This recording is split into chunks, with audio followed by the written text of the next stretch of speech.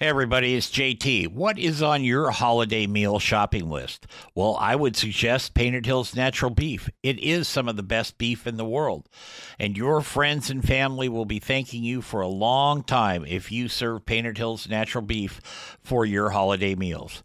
And now you can buy it online just by going to paintedhillsbeef.com. Use the code BBQNation at checkout and save yourself 15% on your order. Give Painted Hills Natural Beef a place on your table this holiday season. It's time for Barbecue Nation with JT. So fire up your grill, light the charcoal, and get your smoker cooking. Now, from the Turn It, Don't Burn It studios in Portland, here's JT. Hey, everybody. Welcome to Barbecue Nation. That's the real Barbecue Nation. I'm JT along with Hall of Famer Leanne Whippen and all the guys in the background here. And we would like to thank the folks at Painted Hills Natural Beef, beef the way nature intended. They are coming out with a special program, which we will talk about more in the very near weeks to come. We're going to give you a secret decoder ring password that you can get some spiffs and specials from Painted Hills Natural Beef. Anyway, today, my friend Chris Sussman, the Barbecue Buddha, has kindly agreed to join us from his swimming pool in Florida. He's not in the pool, he's by the pool. And Chris has been on the show before, and he's telling us his story about how he got into barbecue. And then we're going to talk about his new book coming out. His second one for the Big Green Egg. So, Chris, welcome. Thank you for having me back on. Great to be on again. Well, it sounds like you were just here, just about 5 minutes ago. About 5 minutes. Yeah, I can't believe Deja Vu is the name of the show now. Yes. Yeah, or what did George Carlin say? It was Vuja Day, someplace you've been and never wanted to go back to. So anyway, what's going on with Chris Sussman these days? Well, since the last time we spoke, I relocated during the global pandemic down to sunny Gulf Coast of Florida, right south of Leanne. I'm in a little town called Gulfport, near St. Petersburg, Florida, from Louisville, Kentucky. And I've been spending the last year or so down here writing the book, which I know we're going to get into in a little bit, and getting myself relocalized to the Gulf Coast of Florida to start operating in some barbecue business fashion. Well, I notice you're not sitting there in a snowsuit like some people around the East Coast. So how big of a change is it for you to be somewhere where it's warm? This is how big of a change it is. I have actually turned into one of those people that when the weather is 70 degrees, I've got a sweater on, long pants, I'm layered up. It's really turned into that. I wish I was lying, but it's not. I am the biggest wimp now when it dips down below 75 degrees. That's how warm it is down here. I lived in Los Angeles a long time ago for a couple, 3 years. And quick story, I came home on a break, and I'd been working in Arizona too, so I was very acclimated to warm weather, right? I come back to Oregon. This is summertime. It's 85 degrees here, and I'm freezing. I am just deathly cold. I'm sitting in front of a heater in my mother's house with a blanket around me, and she thought I was nuts. But I had been where it was over 100 every day, and you never thought about putting long sleeve shirts on or anything like that, So anyway, I can relate to that. Miss Leanne, though, she's pretty gamey on this stuff. She's an all weather girl out there. She's barbecued. I have a tough time though. I mean, it gets super hot. Yesterday, though, I wasn't complaining. I was cooking ribs, and I was just looking around saying, this is so nice. But ask me another month or two, no, it's almost, it's too hot to cook. Well, not really. Too hot. No. So give us a little bit of your history. Last time we talked to you, you were living in Louisville, and it's Louisville, people, not Louisville. And you had come from there. Originally, you came, I think, from the Washington, D.C. area, not known for its being a garden spot for barbecue, and then you made the transition over the years down to Florida. So give us a little history on your immersion into the barbecue world and how you picked up that gauntlet. So for me, the love began. My father was a restaurateur in the Washington, D.C. area when I was growing up. He owned several steakhouses in and around Northern Virginia and Washington, D.C. So I had a love of the food service industry and food in general. But one of his biggest things, his parents lived in Norfolk, Virginia, which was 3 hours south of Washington, D.C. And when we would go down there, we'd stop at this place called Pierce's Pit Barbecue in Williamsburg, Virginia. And we would go specifically for a pulled pork sandwich, North Carolina style, with coleslaw and an ice cold Dr. Pepper. And my dad loved that so much, we would hit it on the way in and then on the way back. And then we would always go home and try to recreate the barbecue sauce, which I just think was a way for us to geek out in the kitchen and put, ketchup and different stuff in it together to try to please one another. Did you ever get close? I at the time, it was always one of those things where no, you never got close. But now that I'm an adult and I have children, I realized it was just a cool father-son thing that my dad would do with me to try to connect that experience with me, which is great. But that really is when my awareness and love of barbecue and smoked meats began. My actual becoming a practitioner of it was in the mid 2000s.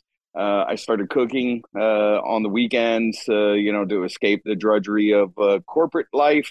And I started cooking on Weber's, and then I eventually migrated to a Big Green Egg. And once I connected into the Big Green Egg world in Northern Virginia, I was introduced to a gentleman named Chris Capel, who owns Dizzy Pig Seasonings and Barbecue Store in Manassas, Virginia.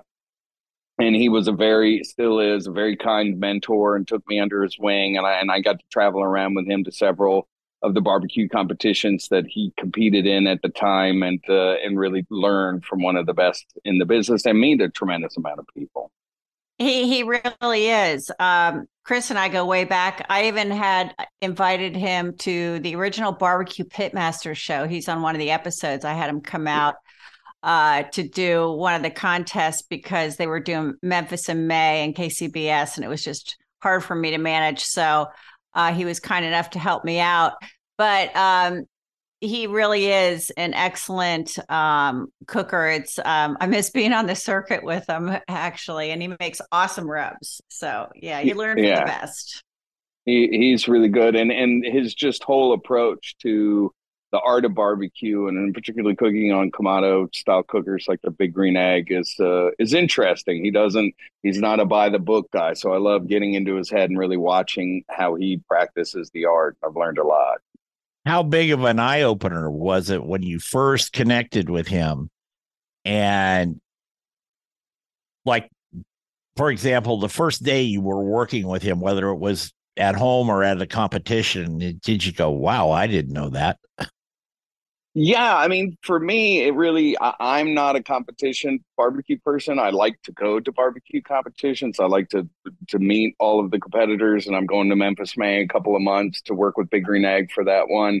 But for me, the art of barbecue competition, that's what I really learned a lot. All of the things the competitors need to do to engineer the perfect bite of barbecue. And when you really put yourself in the shoes of the competitors and B, the judges, you understand you have to do that. But it was a real eye-opening experience for me because it's never been the way that I cooked it or have eaten barbecue in a backyard.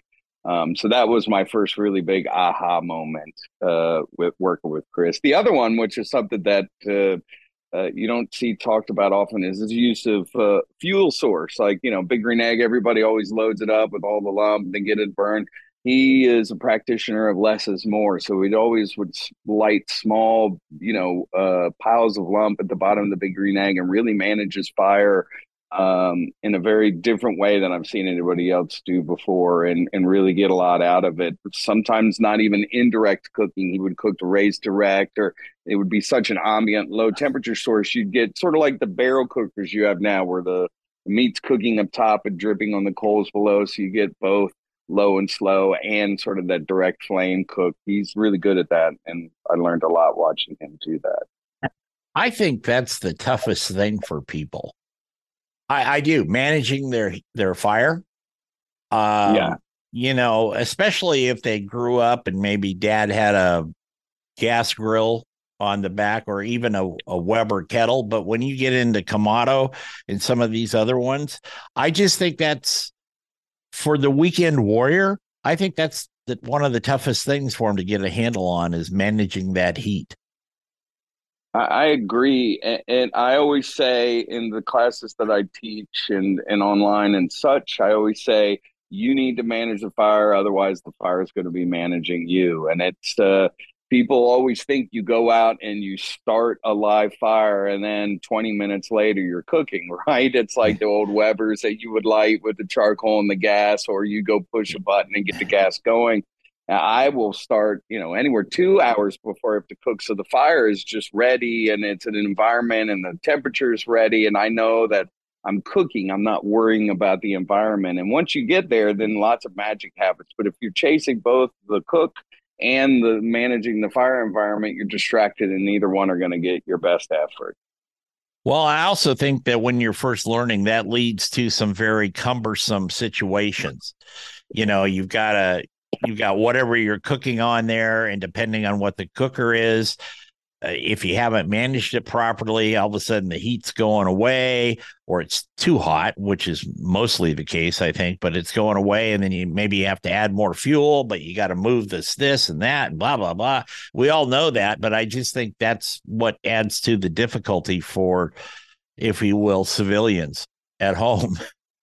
Yeah, because they haven't been through the reps, I mean, I do this so often, either directly for Big Green Egg or just by myself here, that, and I imagine Leanne and all the people in the circuits have just seen so many more iterations. You've got to go through all those mess ups and those crazy situations where things get out of control in order to right the ship, if you will, so it becomes second nature. We're going to take a break here on Barbecue Nation, USA Radio Networks. We're going to be back with Miss Leanne and Chris Sussman, the Barbecue Buddha, right after this. Stay with us.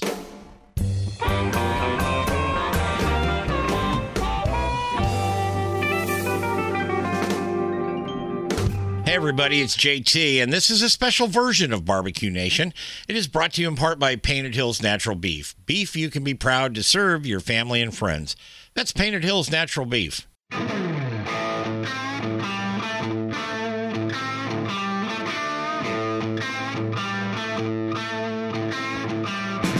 Welcome back to Barbecue Nation. I'm JT, along with Hall of Famer Leanne Whippen. If you want to email us, just write me a personal note and I'll give you Leanne's address and phone number. No, you can go to barbecuenationjt.com and there's a drop down thing on the bottom and you can fill it out and send us a note.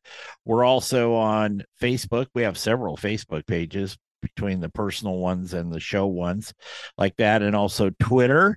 I'm actually Cal Cook 57. Someday I'll tell you the story behind that. But Leanne is Leanne on Twitter. There you go. And Leanne is very good about liking things for people.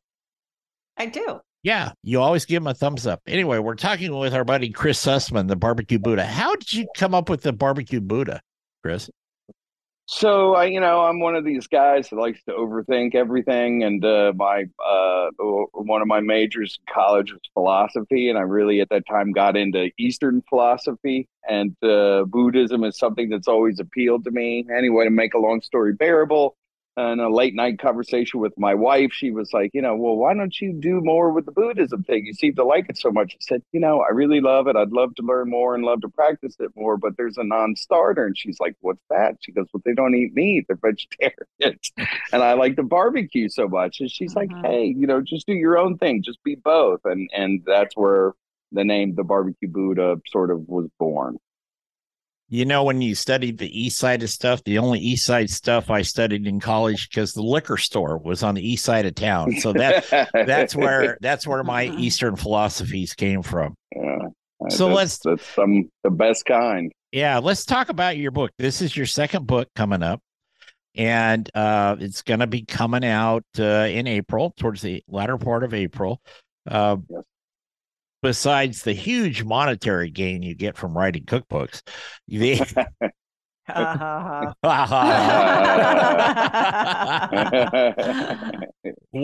Yes. what was the impetus for it? Well, first of all, you better tell them what the title is so they can look for it. But then also, Uh, what prompted you to do it? the brand new book with Page Street Publishing is entitled The Ultimate Big Green Egg Cookbook, The Barbecue Buddha. And what really prompted me to do it is I wrote a book for them 2.5 years ago called The Four Fundamentals of Smoking. And that title sold really well. It did really well for them. They called me a year later and said, "Hey, do you have another book in you? We liked working with you. We'd really like to do another one with you." So I pitched them some ideas, and this one stuck. So, Yeah. um, and I'm on the Big Green Egg Pro staff. I travel around with them. I'm going to be in San Antonio for a big Ace Hardware convention here in a couple of weeks. I do things like that for Big Green Egg all year long. So there's a plane headed overhead. The problem with recording outside. That's all right. I got a guy at the door too, ringing the doorbell, but he can wait. Yeah. So, it only made sense to me to appeal to the better part of my audience, which is all the eggheads, as we were talking about offline. All the people in the Big Green Egg community that know me and know my work. I wanted to write a book specific to them. But, as you know, Big Green Egg is ubiquitous with all the other Kamado grills out there. Right. So if I teach you how to do XYZ on a Big Green Egg, you can translate to the Kamado Joe, the Primo, etc. You were talking about your engineering prowess and stuff on the part we did not record. But what, and I'm not trying to turn this into an infomercial for Big Green Egg, but after you used one the first time and you talked about with your background, what was the difference that prompted you to go become an egghead? The biggest thing for me, so took your typical path of a backyard barbecuer cooking on a gas grill. I read Stephen Reichling's Barbecue USA. That really got me the bug. I wanted to dive in and smoke and learn how to work with live fires. So the first smoker I got was a Weber Smoky Mountain, the kind of kettle or the drum smoker style. And I loved it. And I did a lot of cooking on there. But when I got to the winter, it would usually stop, or the rain, or in some of the inclement weather, I'd have a hard time. I had to jerry rig it or move it around a little more than I needed to. So I started to come up with a list, like, your dad or your mom teaches you as a kid growing up, when you have to make a decision, make a list of the pros and cons. And I did that with the smoker.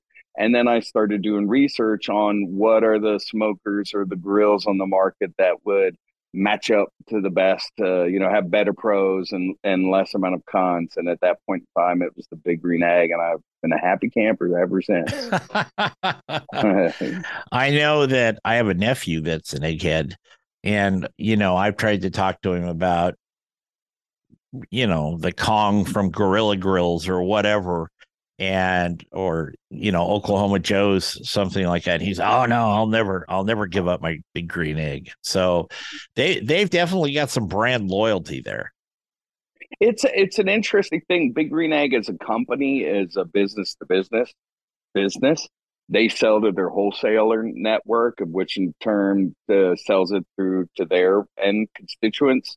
So Big Green Egg, from a customer brand and loyalty perspective, really came from all the local dealers and local egg fest and this local community. So this grassroots community that really grew up and around the Big Green Egg has just made everybody this offline, online community that all supports one another, which is second to none. I mean, you're seeing a lot of that now with Traeger and the social media and all of the stuff that they do with all of their people. But this organic society that was all built around cooking, I've never seen anything like it. It makes me really happy to be a part of it. I bet it's exciting. Yeah, we don't get very exciting up where I live. We're kind of more flatline most of the time. So let's jump back to your book. How long did it take you to write it? We got to get the basics out of the way, Chris. So it took me the better part of, what is this year? So it was after it's COVID, 23. I lost track. It's still like 2019 in my head. So it was the better part of 2021. I think we nailed the deal at the end of 2020, and I started at the very beginning of 2021, and was done by August of of 2020 of 2022. That's Yeah. a long. Was that are the recipes in it? Because you told us before that you have what about 100 recipes in there or something. Were all those just indigenous to the Big Green Egg, or were there things you had worked on before? So a lot of this was trying to reimagine things that I've done in other environments or sauces that worked with a dish like this that I think may have paired well with that. And how do you map that to the Big Green Egg? We'll be back with Chris Sussman, the Barbecue Buddha, Miss Leanne, Hall of Famer, and whatever I am. We'll be back in just a minute. Mm-hmm. Don't go away.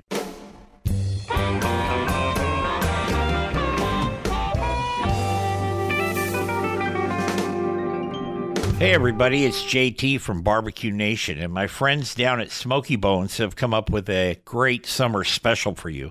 For a limited time, get the Rib Feast for only $19.99. Now, Rib Feast comes with a house rack, 2 sides, garlic bread, and a drink, and that's when you actually eat at the restaurant. Smoky Bones, the masters of meat, well, they have about 63 locations from Illinois all the way down to Florida, and they bring you fire-grilled favorites and barbecue platters every day for lunch and dinner. And it's great stuff. So find a Smoky Bones near you and enjoy their Summer Rib Feast special, only $19.99. That's Smoky Bones, the masters of meat.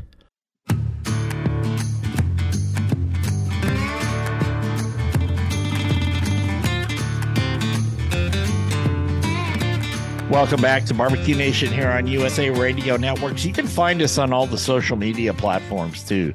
The way it works with us is the show airs on the network, and then we release the podcast versions same weekend that we do that. Anyway, we would like to thank the folks at Painted Hills Natural Beef, beef the way nature intended, and drum roll please, Pig Powder. That's right. You're looking at Trim Tab's daughter right there. And if you order it, you can be looking and sampling at Trim Tab's. That's Leanne's father, by the way. His pig powder. It was won the coveted Best Rub on the Planet award, used by winning pitmasters for over 30 years, and is now available online at pigpowder.com. Miss Leanne will probably even write you a note if you spend some money there. I just sent somebody a signed picture in their pig powder envelope. Did you really? I did. I don't have one.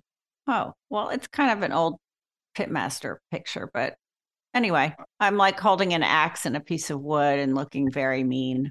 I'm not any mean person, but I don't really like the photo, but what are you going to do? What are you going to do? Okay, let's go back. And by the way, again, that's pigpowder.com.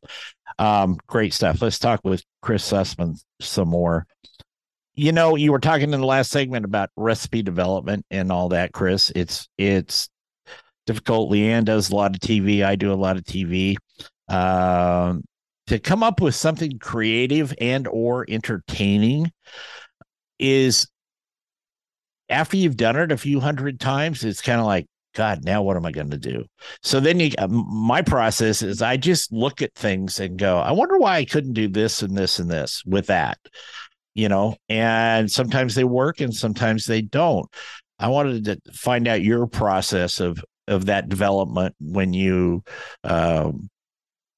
have an idea, but you're not sure, and how you make that work. And I've said this on the show before. George Carlin always said, if you nail two things together that have never been nailed together before, somebody will buy it. And that's kind of been my mantra as far as recipes over the years. So I want to hear your story on that. Well, I think, you know, what I like, I've been cooking so much, you kind of see a common denominator through all recipes. Everything has fat, everything has acid, everything has a heat source. And it's really that book by Samra Nosat, I think it's how you pronounce her last name, Salt, Fat, Acid, Heat, is a great book that I like to really think about food. And when you think about food in that way, and then you think about the flavor wheel around the world, you know, you've got your holy trinity, that's this of French cuisine, and then you map that to Chinese cuisine or Asian cuisine, then you could start playing with components. So instead of onion in one thing, you might use green onion, or for an acid, you might use rice wine vinegar or lime instead of apple cider vinegar. And so when you start to play with flavors, thinking about it as a palette like that, and you have an idea, then that's where I really like to build on the ideas from that, from the inside out. So a lot of people will say, I want to make a dish that's like this and then work their way to the inside. I always like, I want to go for flavors like this, and I work my way inside out, and then I'll pair that with the protein. And that's kind of my inspiration process in that way. How do you do it, Leanne? The opposite, actually. That's all right. There's nothing wrong with that. No. That's why she's in the Hall of Fame. And Yeah. I'm not going to second No, both I here, mean, so. I agree with what you're saying, and it's fantastic, but my mind works from selecting the protein or whatever I'm going to cook, and I work outward from that, because that's what's inspiring me. Like, say I want to cook a fillet. All right. Then I start thinking about, do I want to bring in some Asian flavors, whatever? And then I get into that nitty gritty of maybe some substitution or swap outs or additions of flavors. But I'm always inspired by, proteins, vegetables, or whatever. And what can I do with it to make it really cool or innovative? So it's really working the same. It's just in a different order. Yeah. Right. I think the end result gets pretty much to the same finish line. We hope so. Yes, we hope so a lot there. But I think that's, I think if anybody's mind goes like Chris just described, or the way you did, Leanne, that tells me that you're very much into the process, your own process, whatever that is, and that you're going to work through it, other than just, well, let's just throw some stuff against the wall and see if it sticks kind of thought process like that. I think that's very important, especially if you're just going out and cooking burgers and dogs and occasional steaks or thighs or something for your family. That's fine. That's great. But if you're really going to try to mesh in different flavors, like Chris said, maybe it's a little more acid, or maybe it's a little more sugars, or whatever it is. I think that's a good creative process either way you do it. That's my thoughts on that. Anybody can jump in there. I was just going to ask you, what do you do? Like, for example, you did a TV show this week, and they probably said, hey, we want to do something like this, or have chicken or whatever. And then what gets you going? I mean, what sparks what you're going to actually do on the show? Are you thinking about the overall presentation for TV, because that's important? Or is it the whole ball of wax? I tend presentation is very important on my list of my checklist, if you will. Simplicity is also very important, because, as you know, and I'm sure Chris knows, if you do TV, you've only got 4 to 6 minutes in a segment. Correct. Okay.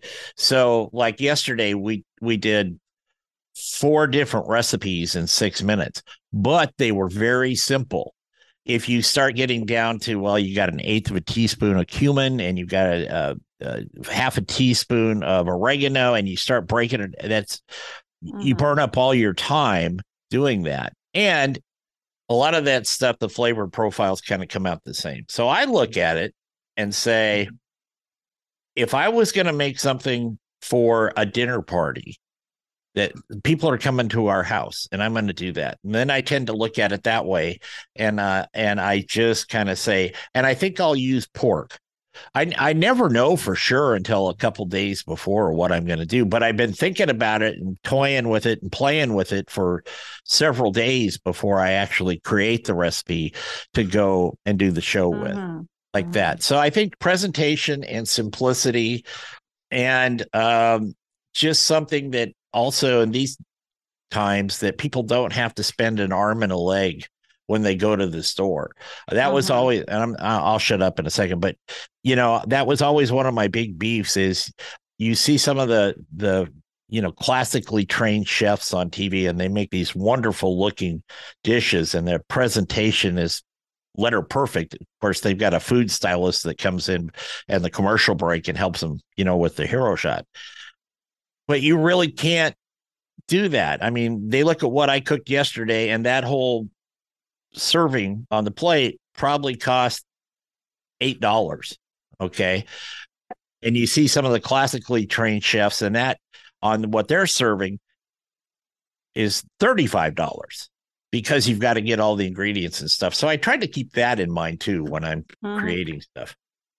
Chris, in your recipes in your new book that's coming out in April, you say, we're looking forward to it. Are you trying to appeal to just eggheads, appease them, whatever, or are you the general public? And like Jeff said, I think that people are looking for simplicity. So are your recipes in the book designed about including a lesser amount of ingredients, or do you have all different, or are they all over the board, or, just describe kind of the recipes a little bit? So with 100 recipes, they're kind of all over the board because it was hard to really come up with sort of a theme to go on 100 separate recipes. The bulk of the recipes in the book are in the very first chapter of the book about smoking, because most of the people that will buy a Big Green Egg really look to get into smoking and the barbecue aspect of it. So with that, it's really the seasoning and it's time and the smoke. So, brisket, salt, pepper, garlic, whatever I may use, my special sauce in the rub, things like that. As the book progresses, there's a chapter on appetizers. I try to keep it simple and simple ingredients for people in mind, vegetables, the same sort of thing. I think the only recipe chapter that it gets complicated, Big Green Egg in the last few years has come out with a bunch of add-ons to the Big Green Egg. I know there's been an aftermarket for third parties that have done that, but Big Green Egg itself has done that with the expander and the wok and all of that. So there's one chapter that I call "Can You Really Do That with an Egg?" I think is the name of the chapter, and I talk about I create recipes for all the different add-ons in there. So there's some stir fries. Oh, that's fun. Recipes. I like that. Yeah. Speaking of that, Chris, when you look at things, whether it's online or in a book or something, do you ever think that the lack of practicality in some of the things that people are putting out there, sometimes I think they try a little too hard. That's my thoughts. Yeah, I agree. And it's part of the challenge of what I do on the social media influencing aspect of my job and my life is with the advent of TikTok, with TikTok now, and now all of the other social media companies are following suit. It's really every video stands on alone. And unless you're hooking the person in the first 3 seconds, your video is not being shown to anybody. So teaching somebody how to do something or being an expert in a certain area doesn't stack up against people that are throwing cheese in the middle of a wok or squirting, a sauce all over. It's how do you capture somebody's attention? We're going to take another break. We're going to come back, wrap up the show with Chris Sussman, the Barbecue Buddha. Chris has not volunteered, but he is going to stick around for after hours. So we're going to torture him there. But don't change the channel. We'll be right back.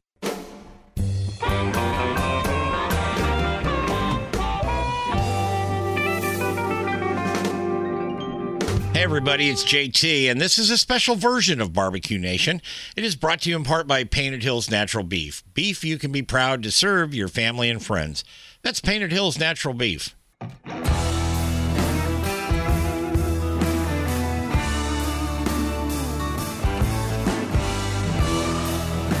Welcome back to Barbecue Nation here on USA Radio Networks. I'm JT, along with Hall of Famer Ms. Leanne Whippen. We've got Chris. Excuse me, but my blood pressure is going really sky high right now.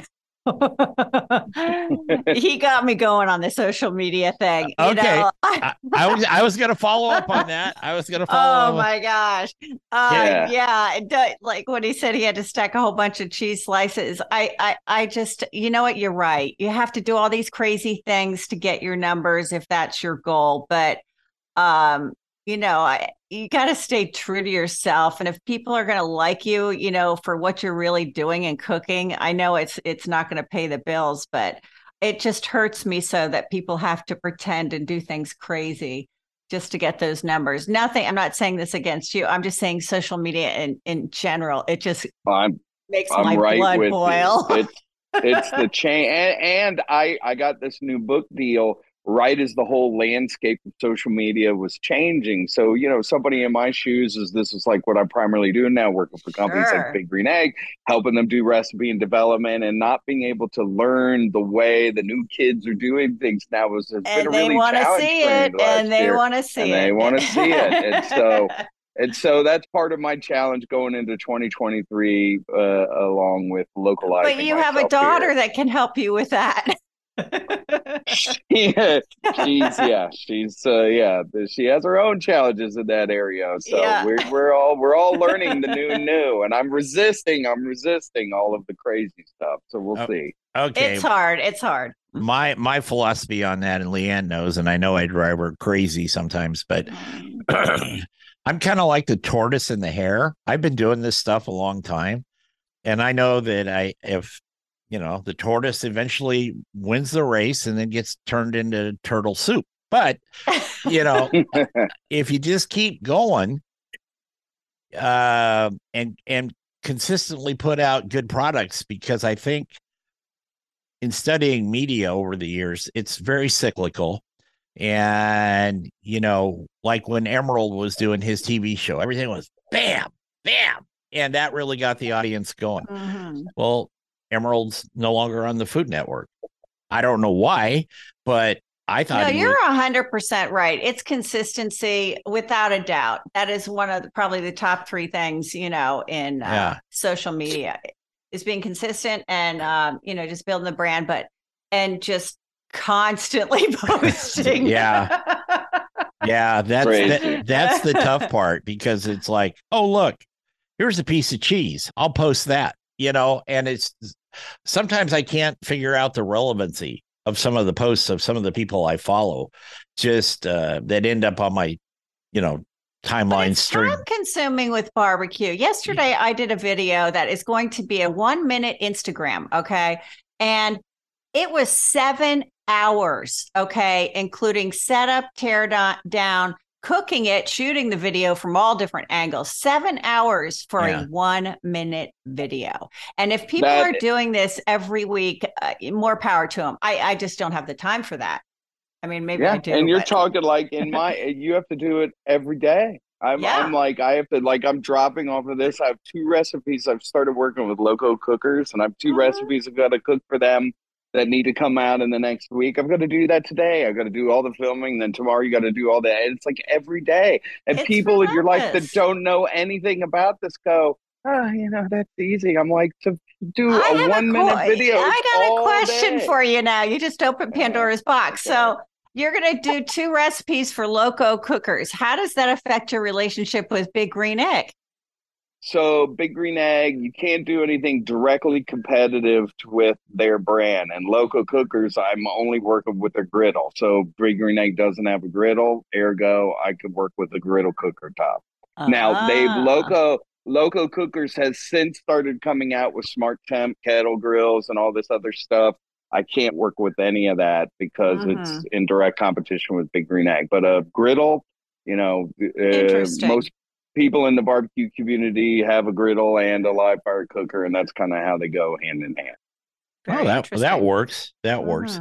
I know, back to what you were saying, Leanne, and you know this as well as I do, if you're going to do a TV shoot, and like we said earlier, TV shoot, depending on what show you're on and all that, is anywhere from 4.5 to 5 minutes to 6 minutes. Okay. And that's a segment. And then they go out, they go to something else.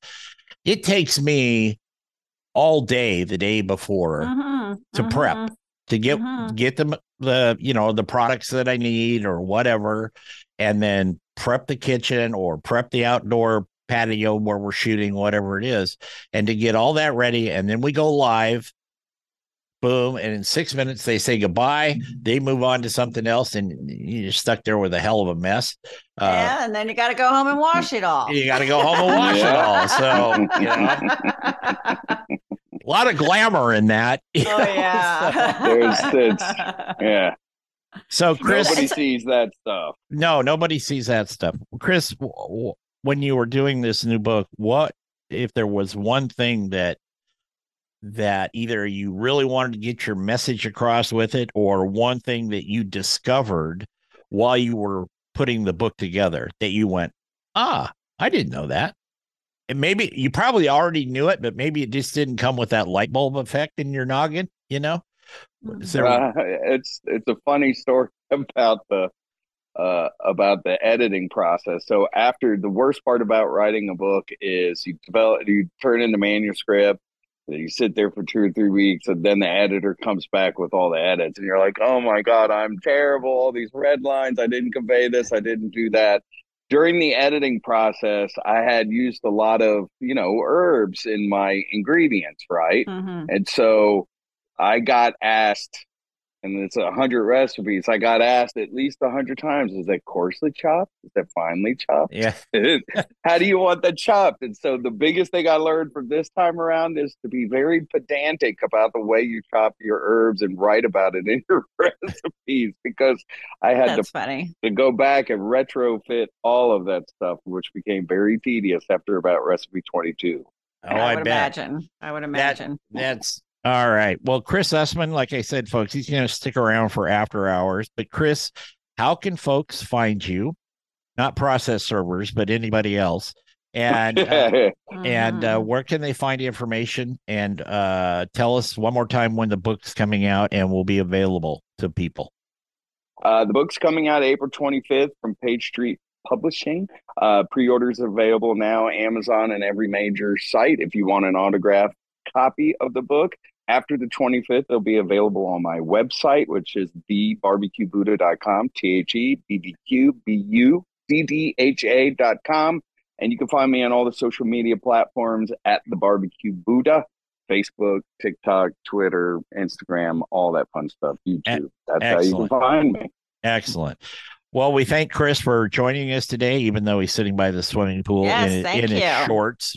My new neighbor. Yep. We'll have to get together and do some cooking, Leanne. I would love that.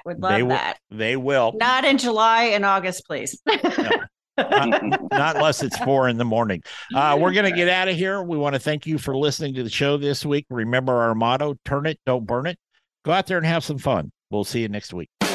Barbecue Nation is produced by JTSD LLC Productions in association with Envision Networks and Salem Media Group. All rights reserved.